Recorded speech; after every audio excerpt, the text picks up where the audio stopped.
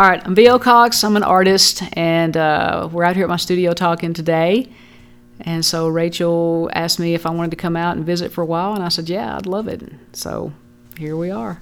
I feel like the first thing that we're most familiar with you is probably your screen doors. Mm-hmm. Tell us about those. I've done those for 25 years. It's a 25-year series, and maybe 27. I've lost count over the years. But I did my first screen door in 1991 when I was getting ready to graduate college. And a lot of people don't know this, but I was actually flunking painting class. I had an F. The instructor was a wonderful instructor. He's a very talented man, but he was teaching the painting technique like the grid system, and it just wasn't working for me. I wanted to be a little more free, and so I started skipping class. I didn't go to class.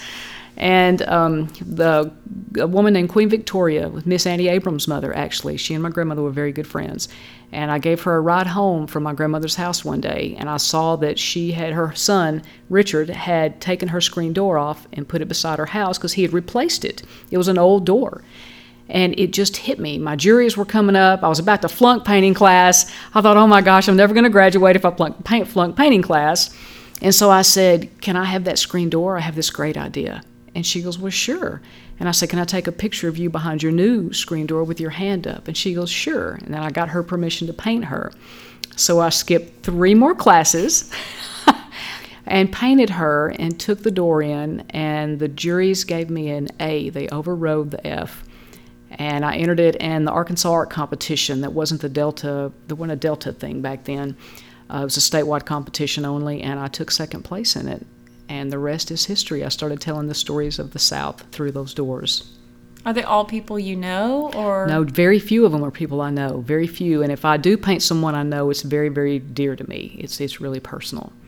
So I would get some images. I would get some images from the Library of Congress that didn't have any restrictions on them. I would use an arm here, a face here, that kind of thing. But what I noticed about most of the images that I was using, and some I just made up, but the photographs that I saw, the really old photographs, I noticed just the strength and determination in their face.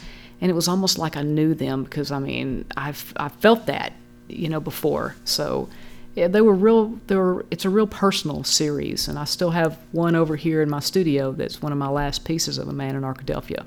That my grandfather used to go hunting and fishing with him when I was a child. So I don't do them as much anymore. I've been going more off into sculptural work and activism art and things like that. But the screen doors, I've got one in the Morris Museum of Art, and President Clinton has one, and some of the top collectors around the country have them. It's interesting because I think that the next series people are familiar with you that you've done is the End Hate doors. Mm-hmm. So is there a correlation between doors and doors? I really like doors, and I'll tell you, and it's weird you say that. I haven't really told anyone this because no one's ever asked, really. My grandmother raised me, and she was a wonderful lady, a second-grade school teacher in Arkadelphia, Arkansas, and everyone loved her. She was like an angel walking on earth. But I remember when I was young, and I asked her, I said, I called her Mama, and I said, Mama, are you afraid to die? And she says, why no? And I said, well, I'm afraid to die. Why aren't you afraid? She goes, well, honey, it's like walking through a door. And I've never forgotten that. I thought, we walk through doors every single day. We walk through doors of our house. We walk through doors of our jobs. We walk through doors when our children are born. We walk through doors when people we know die. We walk through doors. And it's just been a very symbolic thing for me ever since then. So tell us about if that theme and that sentiment is there, what do the screen doors, what kind of portal are they, and then what are the End Hate doors? Well, the screen doors were more of the story of the South. I had the best of both worlds. I had a country set of grandparents who taught me how to whittle and swim in a creek, and my grandfather played the fiddle, and all this stuff. I would run around in the woods all the time. And then on the other side of the family, I had grandparents that went to college, and they did different things. And so I felt like I had the best of both worlds. And I wanted to portray that through those screen doors because everyone, regardless of what side of the family you came from or anything, remembers the old screen door slamming behind you as you run out the door. And I could almost hear that in my head when I would create these sometimes because they were fond memories of when I was a child. And so I wanted those to tell the story of the South. And then the End Hate doors, I had those doors in my head 2 years before I ever created them, because I started just noticing some things in our society. And so I actually had those sketched out, and then I had a computer rough of them. And when HB 1228 made it out of committee, which I could not, that was just ridiculous. I should have never. What that is. It was a discriminatory bill, basically. It was a RFRA bill, a religious freedom bill, that was written so poorly and so vaguely that it could have denied health care for LGBT people. It could have brought back Jim Crow laws overnight, even for African Americans. According to your sincerely held religious beliefs, somebody could deny you a sandwich, they could deny you gasoline, they could deny you services, they could also deny you medical care. And it was just ridiculous. It was ludicrous and ridiculous. And so at that point, it not only startled me, I thought in my 50-something years of life, I would have never in a million years dreamed that anybody in this day and age would have even remotely thought of something like that to try to bring back. And I knew then it was time to paint those doors. And so I painted them, and I barely remember putting them in the back of the vehicle, a truck at the time, to take them down to the state capitol. I got permission, I got a permit, and set them up just because I felt like that was my loudest voice. Artists tend to be a little bit of closeted, introverts at times, but I thought it was very, very important. I have a very diverse group of friends. I'm gay. I have a lot of black friends. I have Muslim friends. I have a lot of different friends. I have atheist friends. I have Baptist friends. I have just a wide range of friends, and I love them all, and they love me. And I don't see what the big deal is, I really don't. So I stuck those doors up there because I wanted people to look at these doors. We have been down this road before. We have separated people before, and it ended badly. It was a bad, bad thing. And so I wanted people to remember. If they didn't remember their history or they weren't born, I remember some of those days when I was young. I remember when the first African-American child came to my first grade class. I remember the race riots in the 70s. I remember these things. And I just wanted, if they were young enough to where they didn't know those days, I wanted them to know about them. And the ones that did know about them, I wanted them to remember them. And that's what I hope the doors had done. And they really were powerful. Explain to people what the doors look like. They're not on canvas. They're actual they're real physical doors. Yeah, they're Explain real doors. the different kinds of doors and what they would look like for someone who hadn't seen them. I had 6 at the beginning. I believe it was 6. I need to pull up on my website and look, because I've added one, and I'm thinking about adding another one. I'm very seriously considering adding another one. But one said whites only, one said colored only, just like the discriminatory doors of our past. And then I added an LGBT only. And then I added an immigrant only, a homeless only. I remember seeing a story on television where a homeless man had been killed by some teenagers just because they felt like it. And I thought, what is happening to our humanity? We've lost our humanity, our civility. These are important things to me. They're much more important than any other rules and laws and things like that. Those are the two just foundation things that we have got to keep intact with us. And then an immigrant only, and that was very important to me too. And when I put these doors up on the state capitol steps, and they were time period doors, they were from the 50s, and they were very heavy, and I learned very quickly I should have joined a gym.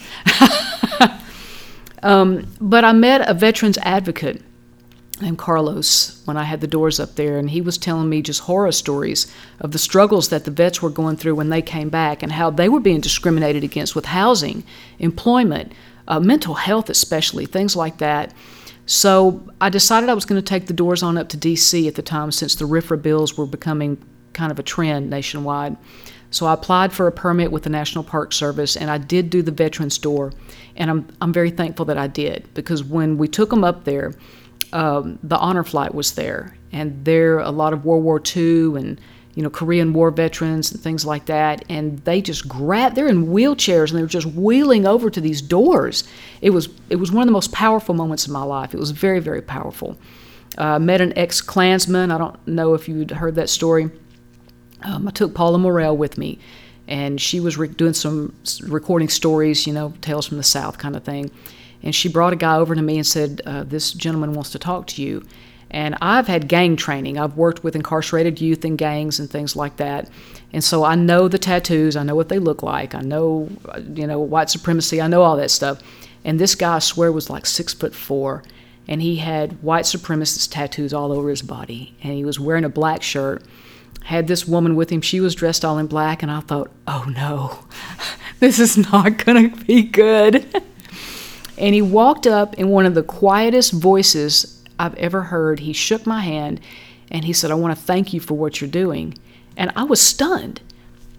And he said, I was born in the Klan in South Georgia. My father and my brother are still in the Klan in South Georgia. He said, my wife and I decided to flee Georgia under the cover of darkness to move here to D.C. because my son is transgender and they were going to kill him. And I went, wow. And he said, I've now decided to become a man of peace, and I'm getting my tattoos removed. And I thought, if this man can change his heart, anybody can. Anybody can. So it was a very powerful day. I met more people like that. I met some people from Jordan. We agreed to never show the photographs we took of them because they asked us not to. They can be killed in their country for talking out against the government. Extremists, will target them. And so, but they were talking about discrimination in their country. It's just been a huge social lesson for me along the way. I learn things every day, and it's been real interesting. But the doors are very powerful. People really, they resonated with people. Did you get any kind of reaction from our legislators here or our community here? What was their response? The response was overwhelmingly positive. I had one, and I'm not going to mention their names, but I know who they are, and they know I know who they are. One legislator ran past me and said, well, I'm not going to go over there and talk to her. She'll probably punch me in the mouth. And I'm like, that's just the most ridiculous thing I've ever heard in my life. Be a big boy. You can be a grown-up and come over here. You don't have to come over at all, but to run by and say something so childish, I thought was very silly. There was another representative that came up, and he had his granddaughters with him. He was very nice, and he was a Republican, I might add. He wanted me to tell them about the days of when people were separated. I thought that was a very, very nice thing, that he did. And, we may disagree on certain issues, but the fact that he is teaching the lessons of hatred and how wrong they are to his grandchildren, I will respect that man forever for that. I thought that was a grandfatherly thing to do, and it was the right thing to do, and I think very highly of him, for that. And then one other representative ran by and said, "Where's my door?" And I looked at him, and he was alluding to the fact that he was a white male, and I'm like, there's a whites only door right here, man. If you really want to see, your door, you got to have your own door. And to me, that just showed how powerful they were, because it bothered him. And if he felt, ostracized somehow, some way by this body of work, that's the whole point. We don't want people to feel ostracized. And so I only had two guys kind of be childish, and one man really stood tall to me that day. And I'll never forget who he was, but I'm not going to mention his name. I think there's just some things you keep to yourself as an artist. Are those doors going to be touring more, or do they have plans for the future? Yes, they're in a storage-controlled unit a climate-controlled storage unit in Queens, New York. They just had a 4-month exhibition in New York. And I've got some other things lined up, too, that I'm still negotiating. In April, they'll be coming back here to Fayetteville. They'll be displayed in Fayetteville for a month. And then I've got some other things going on, too. So they're really picking up a little bit as far as different places they're going to be exhibited. Were those the first really political work you made? Yes. Yeah, they really were. And my life changed very quickly after that. On social media back in the day, I would post pictures of my food and my cats, which I still do from time to time. But everything changed after that. And something changed inside of me after that. I felt very different. I felt more empowered. I felt very humbled. I've learned a whole lot. The past 2 years, I've seen the best of people, and I've seen the worst of people. So it brings you very, very down. It brings you down sometimes, because you think, oh my gosh, I can't believe people are acting this way. What's the point? And then I meet other people that make me feel like there's so much hope in the world that it just makes me get up and go at it again the next day. And I just think that this is the path I'm supposed to be on. I don't believe in coincidence. I never have.